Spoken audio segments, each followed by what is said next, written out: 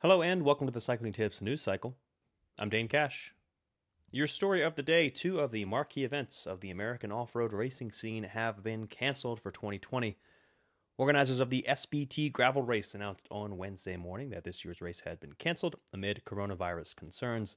A few hours later, organizers of the Leadville Race Series announced that all the events of the series, including the popular Leadville Trail 100 MTB race, are canceled for this year following a decision by officials in Lake County, Colorado, to call off all large events this summer. Both events are offering registrants a chance to either defer entry to the future or request a refund. In other news, Diego Ulissi will ride on with UAE Team Emirates for a further 2 seasons.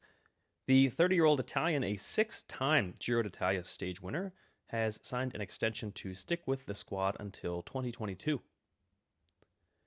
While the future of the men's CCC team is clouded by uncertainty amid reports that Polish footwear brand CCC will withdraw its sponsorship after 2020, things may not be as dire for the women's CCC Live team, Cycling News reports.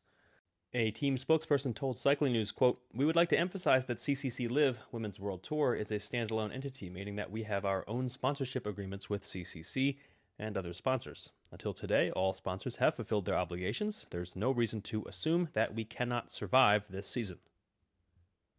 And Tutto Bici Web reports that Domenico Pozzovivo underwent surgery on Tuesday to remove a nail and 4 screws that were inserted into his leg following a collision with a car during a training ride in August that left him seriously injured.